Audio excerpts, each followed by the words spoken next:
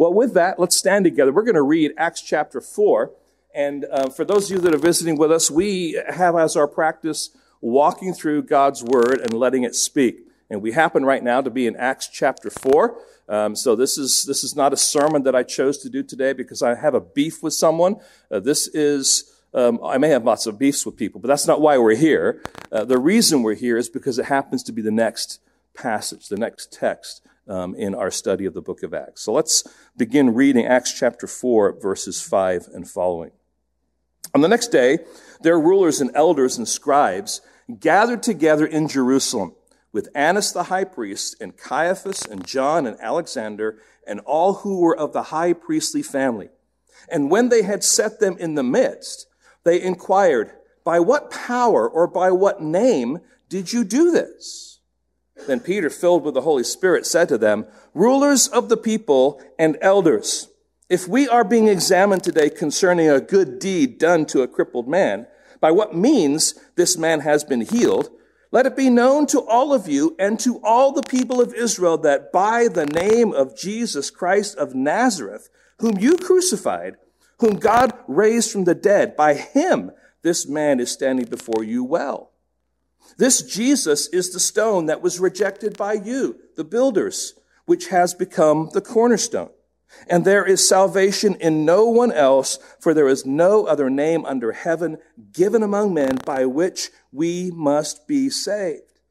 When they saw the boldness of Peter and John and perceived that they were uneducated common men, they were astonished. And they recognized that they had been with Jesus. But seeing the man who was healed standing beside them, they had nothing to say in opposition. But when they had commanded them to leave the council, they conferred with one another, saying, "What shall we do with these men? For that a notable sign has been performed through them is evident to all the inhabitants of Jerusalem, and we cannot deny it. But in order that it may spread no further among the people, let us warn them to speak no more to anyone in his name." So they called them and charged them not to speak or teach at all in the name of Jesus. But Peter and John answered them, "Whether it is right in the sight of God to listen to you rather than to God, you must judge. For we cannot but speak what we have seen and heard." And when they had further threatened them, they let them go, finding no way to punish them because of the people, for all were praising God for what had happened. For the man on whom this sign of healing was performed was more than 40 years old. Lord, we come now humbly to this passage, Lord, that you have revealed to us. And Lord, we want you to guide us and to teach us and to show us, Lord, what it is that you want us to see. And Lord, how it would affect us and change us and shape us, Lord, to be more and more like your Son, Jesus Christ. And Lord, also to be the means by which your gospel is going to go forward. And so, Lord, what we have not, would you give us? What we know not, would you teach us? What we are not, Lord, would you make us? And allow me as your messenger to be your mouthpiece so that you will be proclaimed and that your word, Lord, will impact the hearts of those who are listening. Lord, in particular, those who are your children, but Lord, as well as those who may not know you. We ask, Lord, for your help now in your precious holy name. Amen. Thank you. You may be seated. So far in the book of Acts, Peter has preached 3 times publicly. First, he preached to the crowd of Jewish pilgrims, remember those devoted Jews who came as pilgrims to Jerusalem for Pentecost. And of course, what happened there was they along with the rest of the apostles were speaking in tongues, and they were hearing in their own language, in their own native tongue, the mighty works of God. And so they asked, what does this mean? And Peter quotes Joel 2 and Psalm 16 and Psalm 110 and emphasizes that Jesus is both Lord and Christ. Then in his second sermon, and this time to the Jews who are in Jerusalem, who knew and saw the lame man who sat at the beautiful gate outside the temple. And he's now walking and leaping and praising God. Their question that they're asking, we find that more kind of tied into Peter's perception of the question that they're asking. That's found in chapter 3, verse 12. By what power is this lame man healed? And there he quotes Deuteronomy 18 and Genesis 22:18, along with other proofs from the Old Testament, to point out that Jesus is God's servant, his suffering, resurrected, and exalted servant. Today, we come to the third public address with the Jewish rulers, the Jewish leaders. And they are aware of the lame man's healing, and they're concerned. And so they ask, by what power or by what name did you do this? Now, the issue for them isn't so much that this man is healed, but the source or authority of this man's healing. It is really a question of authority. Now, you may have heard the expression before, who died and left you in charge? You may have said it sometime in some kind of a context. Well, here's the reality, friends. Jesus had died, and he had left his apostles with his full authority to go and proclaim the gospel and to be witnesses in Jerusalem, Judea, Samaria, and the end of the earth. And this is what Matthew is also reminding of us at the end of his gospel. You know it, Matthew 28:18-20. Jesus came and said to them, all authority in heaven and on earth has been given to me. Go therefore and make disciples of all nations, baptizing them in the name of the Father and the Son and the Holy Spirit, teaching them to observe all that I have commanded you, and behold, I am with you always to the end of the age. In other words, I'm giving you my authority to carry out my authority on this earth.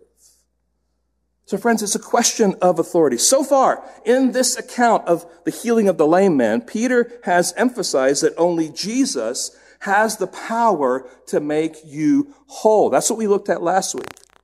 Now, as Peter speaks to the religious leaders, his emphasis is a little different. He's saying to them, and to us who are reading or listening to this passage, only Jesus has the authority to make you whole. It's not just the power, but who gives this person the right to be made whole? And if you notice in our text, there are a number of words that we use to describe this lame man who is now healed. Verse 3:16, we read back before this, he is in perfect health, we find. Chapter 4, verse 9, he is healed. 4, verse 10, he is well. 4:16, this is a notable sign. Chapter 4, verse 22, what happened to this man is a sign of healing. Now let's look back at verse 9, if you would, please. And quite frankly, the ESV translation is a little unfortunate here, and I'll tell you why in just a minute. Because the word here is translated healed. But the actual word that is used in the Greek is the word sozo, which means saved. Okay? Now, I don't typically bring up language and all that kind of stuff, but here it is pretty significant. And so what's happening here with this question of authority is not so much by whose authority is this man healed, but the question is, by whose authority is this man saved? Now, friends, that's an important question. And Peter wants us to see that only Jesus has the authority to bring about man's salvation. And so as we come to our text, really naturally falls into three points, a structure having 3 points. There's a question, there's an answer, and there's a response. And let's jump in now, first of all, at the probing question. And we want to begin by asking ourselves the question, who is asking the question here? And we're kind of given this incredible description of the group of officials who are gathered together for this special council. They're rulers, they're elders, they're scribes. The rulers are the leading members of the high priestly class, the governing elite, the chief priests and their families. We have the elders who are the members of Jewish society, the elite of Jewish society, much of them probably wealthy businessmen, landowners, leaders in Jewish society. The scribes, they were the specialists of the law. They were the judiciary. They were often the Pharisees. And they're the ones who are teaching in the temple. And they're the ones that are given the authority to interpret and to rule.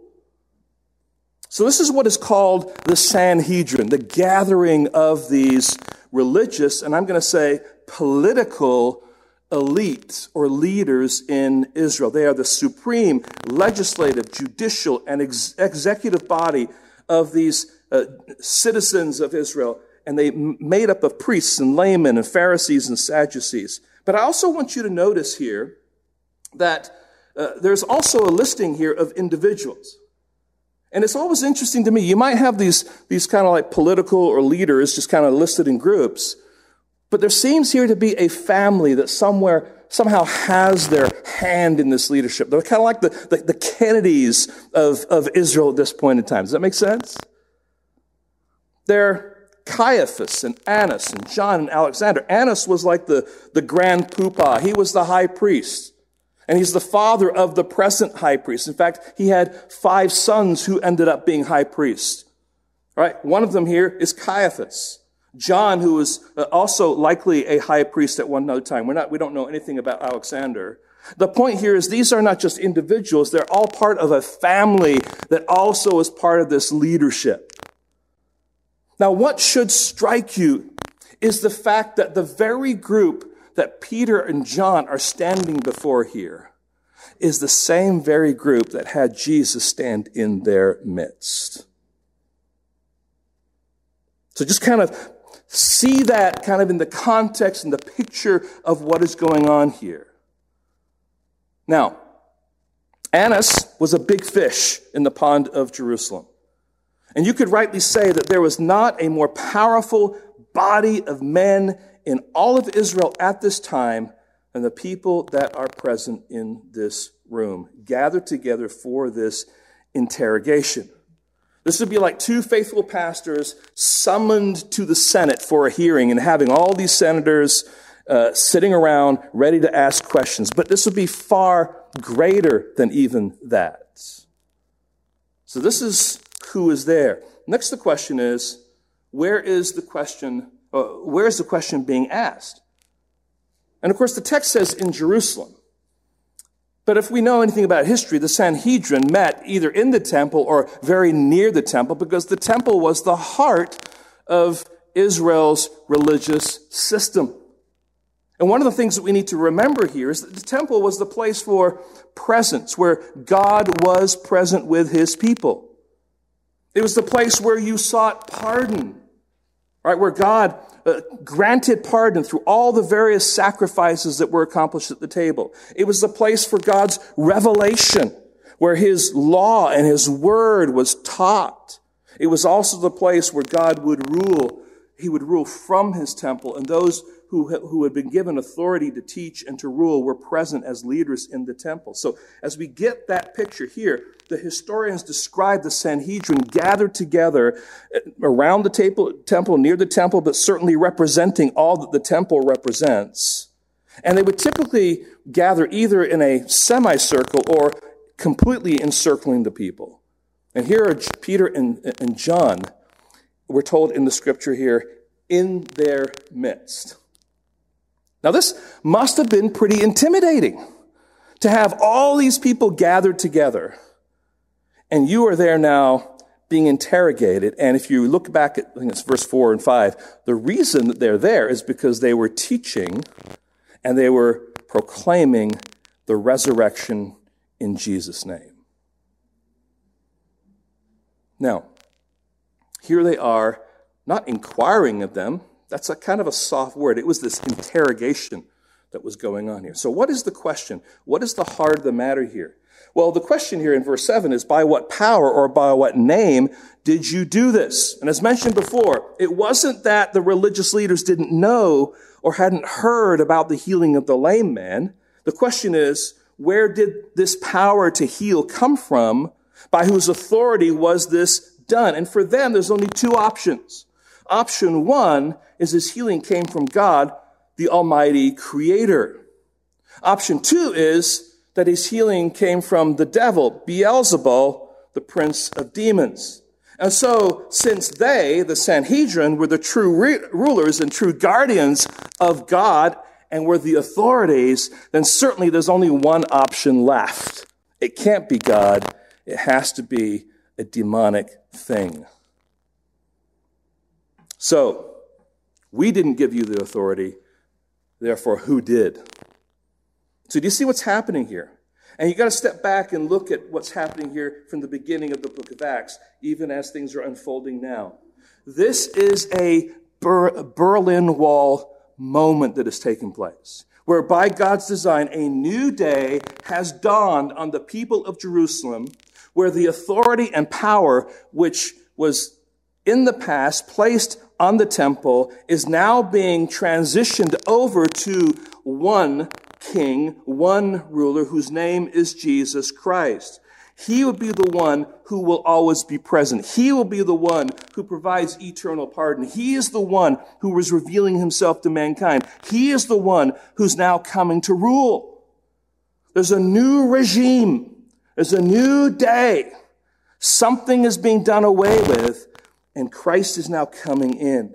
It's as if Peter and John are about to say to this puffed up religious leadership. You can just imagine them all coming in. This meeting, these people are doing all this stuff out there, and their feathers are all out there because we're making this show. And there's these two guys.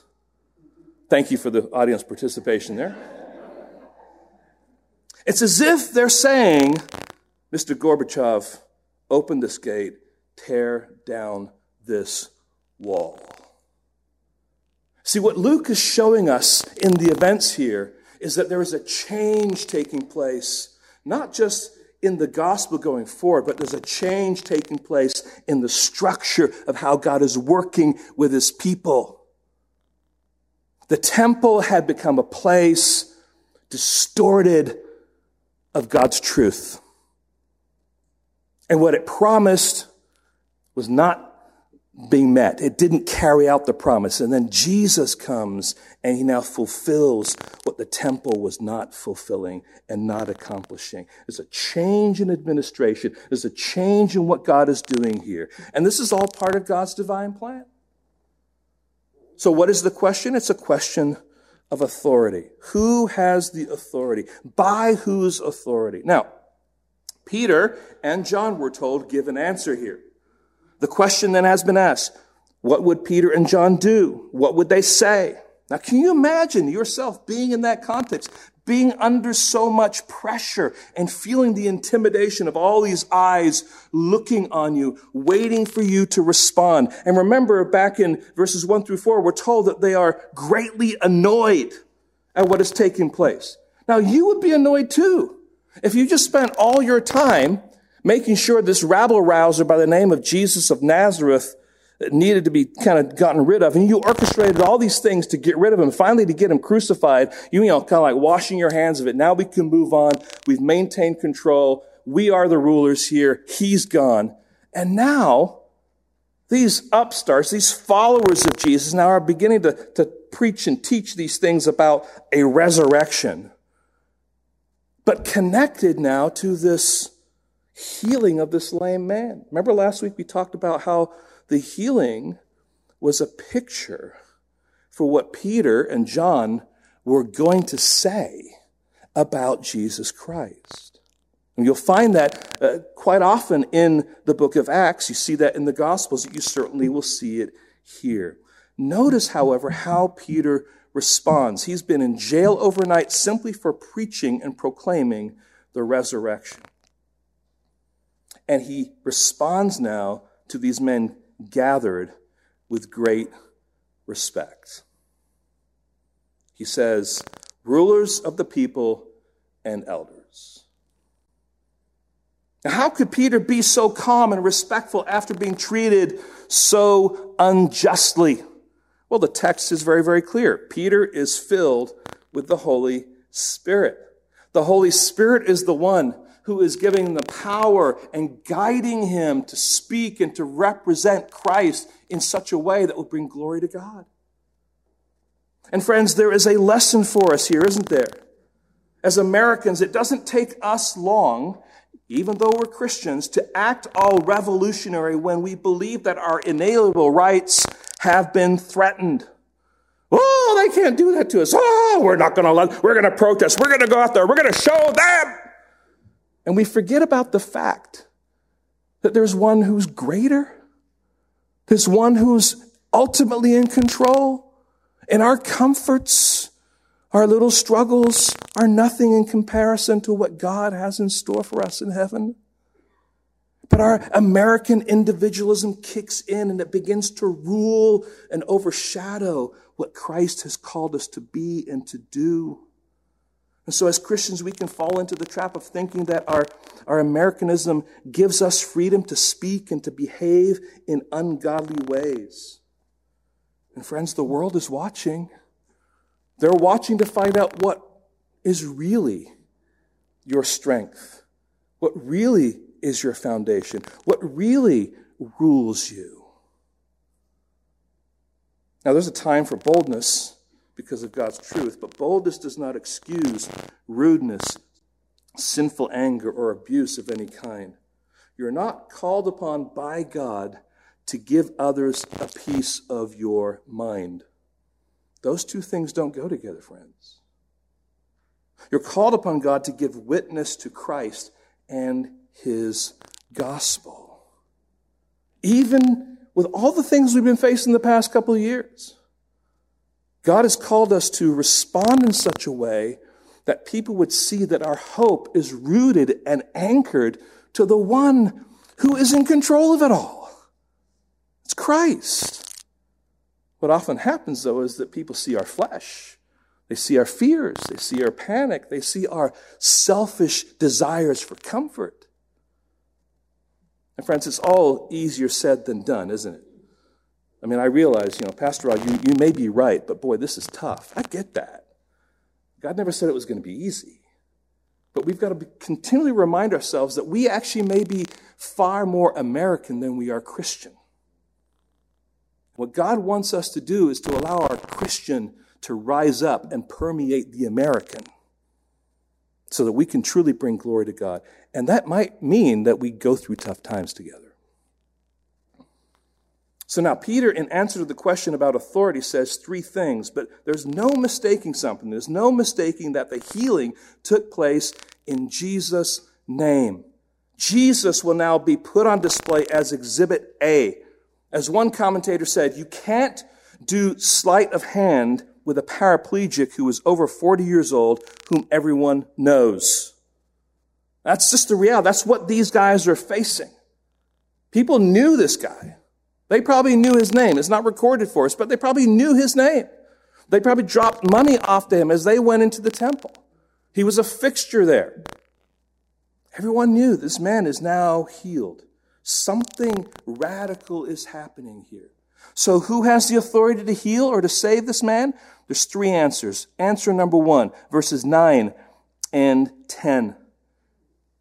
Jesus, the man, the one you crucified. Notice what it says. If we are being examined today concerning a good deed done to a crippled man, by what means this man has been healed, let it be known to all of you and to all the people of Israel that by the name of Jesus, of Christ of Nazareth, whom you crucified, whom God raised from the dead, by him this man is standing before you well. And of course, Peter's beginning by saying, look, if we want to be honest here, we're talking about something good that was done to someone who was suffering, right? In other words, you want to get an answer for this? Look, there's something good. Are you happy about the fact that this man is now healed? Or are you more concerned about who's behind it? But if you're asking the question, I have the answer. And I want all of you sitting around here. I can just imagine kind of saying, looking to the whole Sanhedrin and pointing his finger, I want all of you to know the answer. And I want all of Israel to know this answer. I am not afraid of the answer. It is by the name of Jesus Christ of Nazareth that this man stands before you. And this is the same Jesus of Nazareth that you crucified, whom God raised from the dead. And we move now from the man that would be the lame man to the man who is the ultimate man, that is Jesus. Now, this isn't the first time that we've heard Peter say these words. He said the very same thing the day before to the Jews in Jerusalem, but now he's standing before a new group of people, the Jewish leaders, and he repeats the truth of the matter. And it's in Jesus' name that this man is healed. And this is Jesus Christ of Nazareth. Now just think about what he's doing. What Peter is doing is making sure that this Jesus, whom he's pointing to, is not somehow relegated to some kind of a fictional character or some I would say, national idea. For in our context, that would be something like, Uncle Sam did this for you. Or you tell your kids, well, Santa got you that present. Right? Or maybe you say, you're just living out the American dream. These are ideas that are not located in one person. What he's saying here is this is a particular man from a particular place that you know particularly because you crucified him.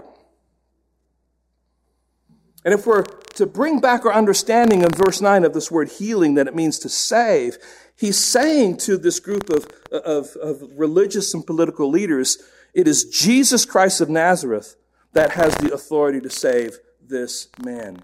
And friends, this is key to understanding what is going on here. The idea of salvation speaks of everything that the temple was meant to achieve. Pardon from God, peace from God, the presence of God, the revelation from God. And this Jesus has come to take over what the temple promised but had failed to deliver for years. So it is only in Jesus Christ that we can find revelation, pardon, peace, and God's presence. Only Jesus Christ of Nazareth can bring salvation by restoring what has been dead and bringing it to life in this world. Now, you crucified him, he says. But Jesus the man. That's the first answer. The second answer now is an answer by means of quotation. Because Peter now reaches back into the scriptures, in particular Psalm 118, verse 22, which says this, "The stone that the builders rejected has become the cornerstone."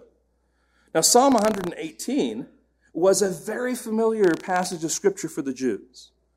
They would spend time learning these particular psalms, and they would sing them on their way to the temple. And in particular, they would know what verse 22 was about. So they would learn these as children growing up. So he's quoting something that these hearers completely understood. Now, the house that's being built in this kind of scenario is the temple. And Israel as they made their way up to the temple, singing songs together, they were testifying to the nations around them a couple of things. They were saying, God's king is in God's temple, and he is at the center of all God's blessings. They're saying he is the cornerstone on which God is building his eternal kingdom. Now, I'm not much of a builder. I've built a few things badly, and I've had to learn along the way. But in today's world, and with today's technology, this idea of a cornerstone is kind of a has-been approach to how you build. Because now we have steel pylons that we bury deep into the ground and anchor things so that you can have a good foundation. But for centuries, buildings large and small were built upon a cornerstone. Now, a cornerstone was a key principal stone usually placed at the corner of an edifice or some kind of a building project to guide the workers on their course.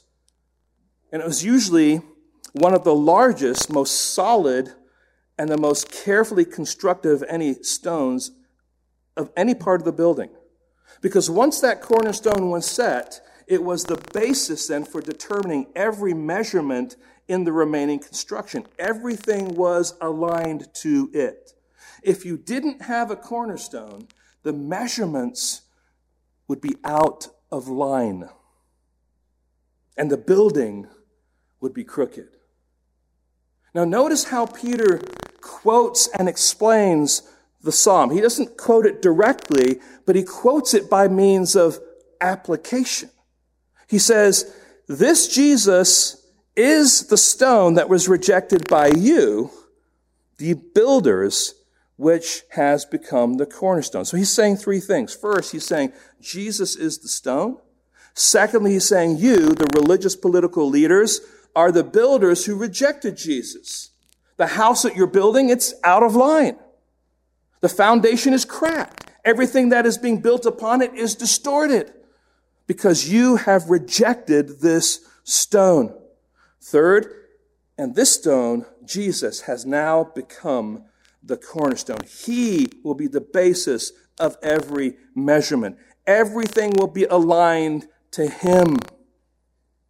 And this is a messianic promise. It's not just found in Psalm 118, but also in Isaiah 28, in particular verses 16 through 17. Just listen.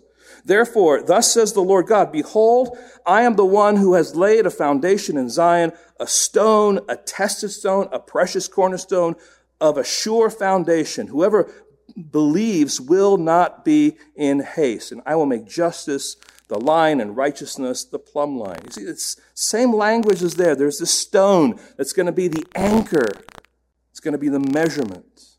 And of course, the context there are scoffing Judeans who basically are rejecting what God is being saying. He's saying, look, there is a cornerstone coming. He is my precious son who will provide a firm foundation for their lives if they will simply trust in him.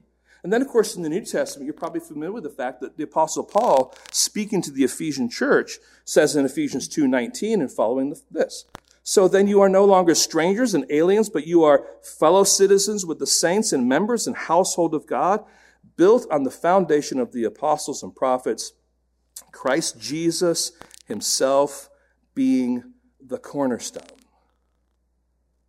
So Jesus is the cornerstone, the one upon whom and from whom this new regime will be built, the one whom you must listen to and align yourself with, or your foundations will crack, your walls will crumble, your roof will fail. And of course, it's worth us asking right now, isn't it? Is Jesus my cornerstone? Now, certainly Scripture says he is the cornerstone, but the point here is this. Is Jesus the foundation or the cornerstone of the foundation of my life? Is he the one that measures what I think and how I behave and the choices that I make? Is he the one I run to? You see, because conversion is a total regime change. You're dead. You are following the passions of this world. But Jesus Christ has made you alive. You have a new master, a new ruler. And so the analogy is that he now is this cornerstone that is shaping and fashioning your life. Or have you allowed other things now to take residence as that cornerstone that are the basis of your thinking? See, this is the challenge for us, isn't it? So here we have Jesus the man. Jesus, the cornerstone. And of course, he's saying, you rejected him. But then he finished up by saying, Jesus, the Savior. This is the answer to the question. Jesus, the Savior, the one you must believe. And Peter presses this point, further emphasizing that Jesus is fundamentally exclusive. Notice verse 12. And there is salvation in what? No one else. For there is no other name under heaven given among men by which we must be saved. He says, there's no one else, there's no other name. So the issue here isn't so much the healing as it is this man's salvation. And the issue that the Jews and the religious and political leadership have to deal with here is their salvation is at stake. And of course, that's an issue we all have to deal with, isn't it? Peter is saying, if you continue to reject Jesus, you will miss out on salvation, for there is only one way that true healing, eternal salvation can take place. Now, friends, this is not a new idea because Jesus, when he came and he's speaking to his disciples in the upper room, we know this passage very well, John 14, verses 6 and following. He says to them, I am the way, the truth, and the life. No one comes to the Father except through me. And friends, there's no room in Peter's words here or the words of Jesus for the modern notion of religious pluralism. And that basically means this idea that there are many ways to get to heaven. It doesn't matter what you believe specifically. You can be Muslim, you can be Mormon, you can be Catholic, you can be Hindu, you can be Buddhist or follow Confucius, or you can practice Taoism, Christianity, or Judaism. It doesn't really matter because they're all just different cultural ways of getting to the same place. That may sound nice and it may be appealing to some. The problem is there is in particular one religion listed there that is very exclusive. And that, of course, is Christianity, because Christianity is built on a confession and a reality that Jesus Christ has said, I'm the only way to the Father. You're going to get in a plane that you don't know where it's going through all these other religions, and you're going to land in an airport, but it ain't going to be heaven. There's only one way. There's only one destination. There's only one airline you can go on to get to that destination, and it's the Jesus Christ airline. Just the reality of it. And that's not popular in our pluralistic, secular age. People don't want to hear that. That's not nice. It's not kind. It's exclusive. So we must coexist together, right? But in order to believe that, you must jettison the ideas of the exclusivity of Christ, any doctrinal distinctions that are proclaimed throughout Scripture, the reality of man's true sinful condition, and then the essential character of the gospel. What is the gospel actually doing? You have to jettison. You have to throw those out. Just cut Scripture apart and just throw it out in order to conform to that religious pluralism. But friends, it's out there, isn't it? In other words, friends, and this is where we have to be careful, we cannot settle for the statement, I believe in Jesus. Because we need to have Jesus described and defined for us. Which Jesus are you talking about? What does this Jesus look like? Well, he's a Jesus of love and mercy. I get that. You're getting there, but there's more to it than that, right? I mean, so we have to define it. We cannot settle for a statement, I believe in the gospel. What gospel are you talking about? Social gospel? Right? Social justice gospel? Or is it the gospel that is taught and proclaimed that the apostles went testifying about as this new era unfolded in the early church? Friends, you cannot honestly read the Bible and deny the exclusivity of Christ. And that's why the Reformers had as one of their solas, solus Christus, Christ alone. You guys are nasty people. Christ alone. Who do you think you are? We're people of the book, followers of Christ. So friends, there's a regime change that is taking place. And it's Jesus who is behind that regime change. Jesus, the man, Jesus, the cornerstone, Jesus, the Savior. This is a powerful, confrontational sermon given with respect but boldness to these religious and political leaders. As Peter has reasoned with them from the Scriptures, he's identified that only Jesus has the authority to make them whole. He's exposed their blindness and their failure as Israel's leaders. He's confronted their hand in the crucifixion and rejection of Jesus of Nazareth. And he's applied to them, or say appealed to them, to see that salvation was only to be found in the name of Jesus Christ. So the question now is, how will they respond? And I'm saying there's a predictable response going on here. You see, of course, for them, as religious political leaders, as for any Jew, responding to Jesus by faith would rock their world to the very foundations. It would upset their values and attitudes and beliefs. It would challenge their philosophies and ideologies and worldviews. It would confront their love for power and authority and prestige. So how would they respond to the truth that is being proclaimed before them? Peter had preached. He dropped the mic. And now they must respond. And the response is pretty predictable. Notice the response. Continued opposition. Unfortunately, their hearts were hardened to the truth of God's word. But clearly they were affected, or they wouldn't have responded in the way that they did. So how did the religious political leaders of Israel respond to Peter's sermon? First of all, they're astonished. Look at verse 13. Now, when they had saw the boldness of Peter and John, they perceived that they were uneducated common men. They were astonished, and they recognized that they had been with Jesus. So they saw Peter and John's boldness. They were not accustomed to being addressed in such a way from uncommon men. This is really a statement of contempt. I mean, who are these people that could come in here and talk to us like this? I mean, they're uneducated, common men. They're not the elite, the chosen to be in the temple.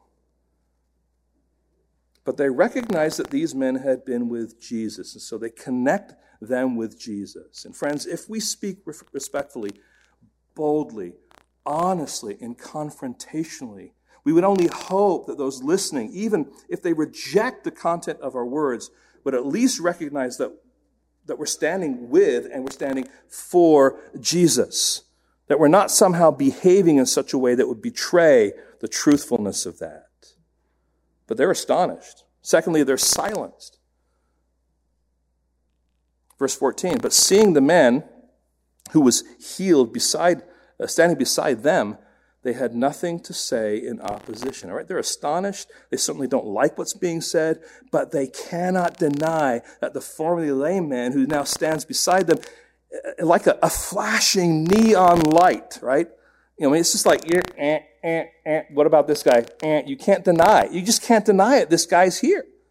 They have absolutely nothing to say. He's saying, I've been healed, I've been saved, I've been made whole. There's a restaurant that my wife and I years ago went to with some other of our pastoral staff in a church that I was at in Michigan. It's in a place called Marshall, Michigan. It's called Schuler's Restaurant. And on the wall they have different sayings, and one of them caught my eye as I was sitting at the table. And it says this: facts are stubborn things. You may not like what Peter and John are saying, but there's this guy standing next to him. You may not like the fact that they're saying it to you because they're uncommon men, but there's this man who's standing next to them.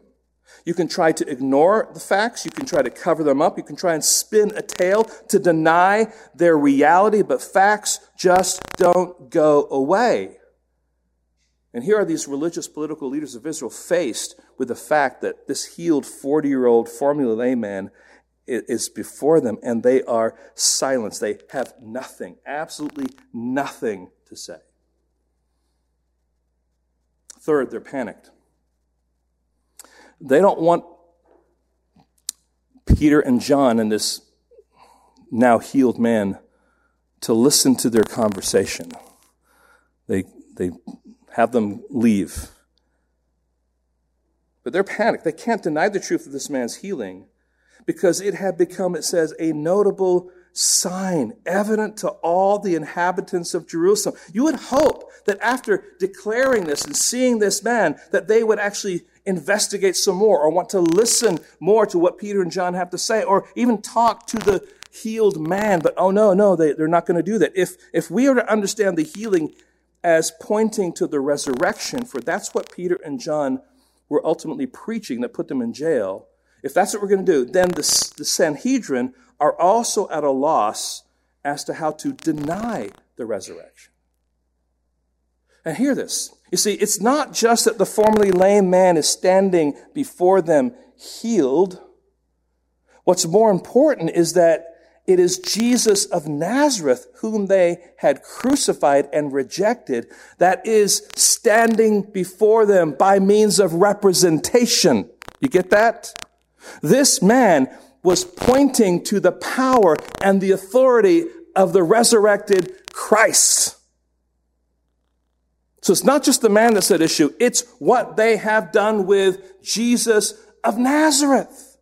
They knew who Jesus of Nazareth was because they had talked to him personally. They knew that Jesus of Nazareth was crucified because they had orchestrated his trial and had him crucified. They know, that Jesus of Nazareth was buried because there was a sealed tomb protected by Roman soldiers, and now they are confronted with eyewitness claims that this Jesus of Nazareth has been raised from the dead by God. So what do you do when confronted with such insurmountable facts that you cannot deny?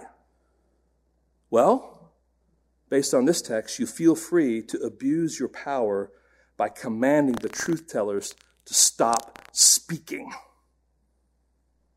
I mean, let's just read it here. Verse 18. So they called them and charged them not to speak or teach at all in the name of Jesus. They're not dealing with the issue.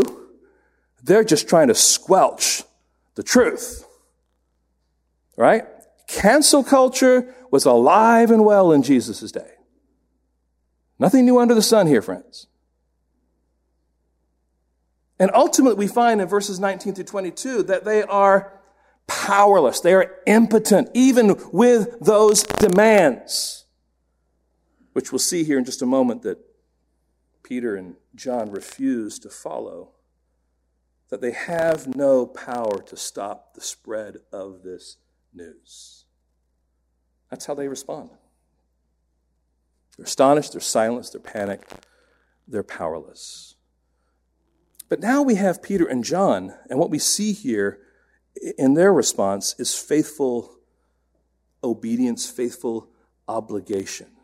What we have here is the famous response to an overreaching government seeking to squelch the preaching of the gospel. Let's read it again. Verse 19. But Peter and John answered them, whether it is right in the sight of God to listen to you rather than to God, you must judge. For we cannot but speak of what we've seen and heard. Now, just notice, Peter and John are still being respectful here. There's nothing here about them screaming at the Sanhedrin with spittle coming from their mouth, okay? It's all respectful, but yet bold and honest and God-centered and clear and humble. No, we won't be doing what you are demanding. The picture they paint is you must judge if we are right to obey you or we're right to obey God. But know this, we will be choosing God. We won't have any other choice. They said we cannot but speak of what we've seen and what we've heard. I mean, how can we be squelched if this is something that we have seen with our own eyes? Remember, they are witnesses of the resurrection. Jesus called them to be his witnesses. Why? Because they had seen him. But not only had they seen him, they had sat under his teaching post-resurrection. That's what we have in chapter 1. And when they had further threatened them, they let them go, finding no way to punish them. This is verse 21. Because of the people, for all were praising God for what had happened. What is clear is that the religious political leadership chose not to punish Peter and John for defying their orders, not out of principle, but for political reasons, right? All in Jerusalem were praising God for what had happened to this well-known 40-year-old lame beggar who had been healed by Christ through Peter. It wouldn't be politically prudent to punish them. The people might rise up. You see what their real issue is. We want to maintain our authority, our power, our position. And of course, what's happening in this text is Peter and John are saying, you no longer have authority. You no longer have power. You may be people who are in leadership here, but there is another one who has power. There's another one who has come on the scene, who has authority, and it's this one that we preach. This is this one that we proclaim.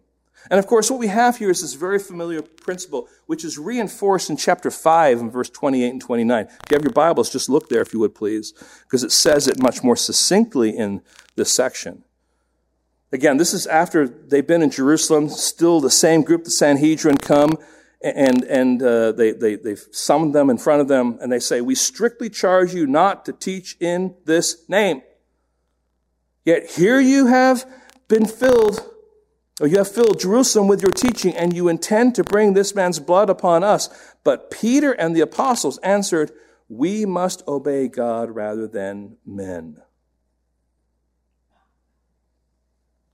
So they've been told by men to stop teaching and preaching the resurrection, and they've been told by God to be his witnesses in Jerusalem, Judea, and Samaria, and the uttermost parts of the earth. Who are they going to obey? See, the restriction here, friends, is essentially a gospel preaching restriction. And this is really important for us to understand. The general principle here is this: at every opportunity, God's people are to show respect to governments by listening to and obeying their laws, unless those laws and requirements are in direct conflict with the clear teaching of the Word of God. So if the government comes and says churches must stop preaching and teaching about the resurrection, our response should be, listen, normally we'll listen to your wishes and comply. But in this case, you're asking us to do something we cannot do. So respectfully, we will continue teaching and preaching about the resurrection. Or they might come, and this is very, very likely, especially here in Alameda County, churches, you must stop saying anything negative about homosexuality or the LGBTQ lifestyle. And our response should be, normally we will listen to your wishes and comply. That's what we want to do. But we cannot condone what God's word clearly condemns. What God says far outweighs what you want us to say or not to say. You're asking us to violate our consciences and sound reason. So respectfully, we will continue to speak truthfully and compassionately with God's word and from God's word for his glory. You see how this flows out, friends? We must obey God rather than men. But the issue here is not just kind of like, let me put it this way. We must be careful that we don't force the square peg of our political ideologies, our preferences, or the spirit of our American independence into the round hole of this principle. It's not a catch-all justification for God's people to not follow a government guideline or restriction.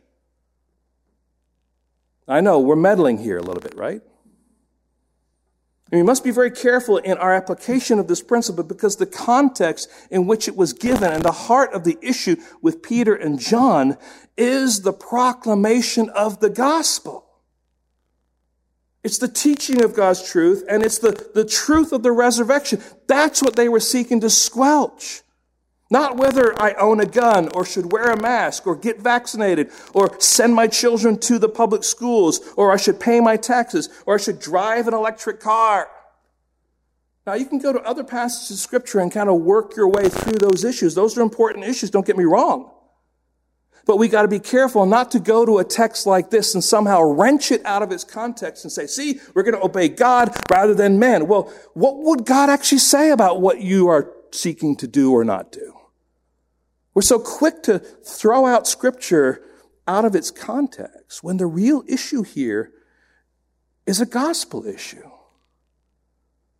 Now, I just want us to think, friends, this is important. This is the kind of stuff that we need to be doing. We can't just be sheep being led, might want to say, by Christian leaders who are also intertwined with political ideology. We must be first and foremost God's people committed to God's gospel and committed to Jesus Christ and living for his glory.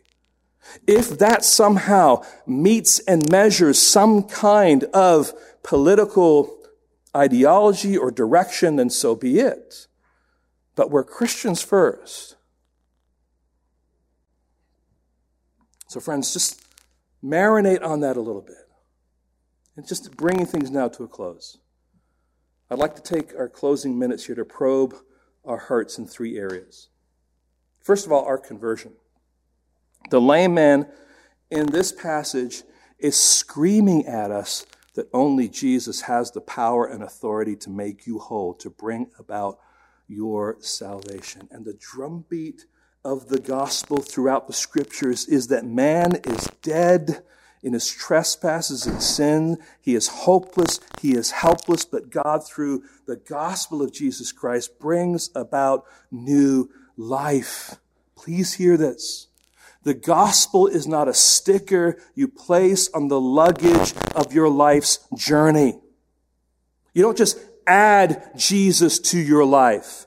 No, when you come face to face with Jesus Christ in conversion, a change happens that is so radical that it rocks your life and the foundations of your world. It's not just like, well, I'm still doing the same things, but now I have Jesus. No, if you have Jesus, you're not doing the same things because you're thinking about them differently. You have a new master. You have a new guide. You have the Holy Spirit living in you, and he is working through your heart to bring about a change that will bring glory to the Father. So everything changes. Your understanding of God, your passions, your values, your relationships, your integrity, your view of the world, your understanding of your sinful behavior. True converts are spiritually walking and leaping and praising God. Is that a picture of you? Secondly, I think we want to probe a little bit about our discipleship. Is Jesus Christ your cornerstone?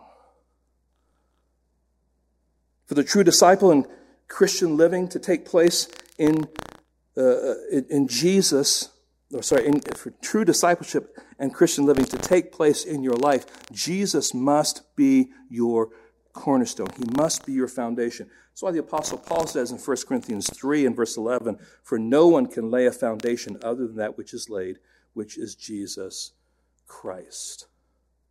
He must drive how you view and approach life. He must frame your thoughts and your decisions. He must be the one who is fashioning and shaping wisdom and counsel when you're facing certain struggles and trials in your life. And we must learn, friends, to fight against the unbiblical but popular ideologies, the sinful comforts of this world, and the false teaching that draws us away from Jesus being our cornerstone. And to borrow from Jesus himself, we must look to live our lives upon the rock of Jesus Christ rather than on the sands of man's thinking. And then finally, I want to probe a little bit into our witness. What we've learned from this text, among a number of things, is that God calls us, first of all, to the same readiness, to speak with respect and boldness and clarity, no matter who the audience is. Co-workers, neighbors, political leaders that you might come across, people who are activists and who are angry, who are opposed to Christianity, and no matter where God places us. Now, friends, obviously there needs to be wisdom in how we speak, where we speak, but are we ready? Secondly, God calls us to the same resolve. We cannot but speak. Is that true about you? I think many of us, the statement would be, we cannot speak. But what Peter and John say is we cannot but speak. I mean, it's just natural for us to bring Christ into a conversation that we're having with someone because he's the one that drives what we think and behave and all that stuff. He's just the center of our lives. What will it take to silence you? Do we have a ready resolve to open our mouths and speak for Christ? Third, God calls us to the same reliance. You say, okay, I get this, because the reliance here was upon the Holy Spirit. And I would just encourage you, if you're ready to give an answer of the hope that you have, yes, work on it. I mean, study God's word and come up with passages of Scripture that will help you do that. But at the same time, you have an opportunity that maybe you weren't prepared for, and it's like, okay, I got to say something here. Just in that moment, in that split second, it's just like, Lord, I need the help of the Holy Spirit now. I'm desperate. You ever been there? Sometimes I'm up here facing you, and I'm there. And in my heart, I'm just saying, Lord, I need the Holy Spirit here to do his work through me. And so we rely on his power to accomplish what he wants to accomplish in us, to give us courage, to give us conviction, to give us clarity.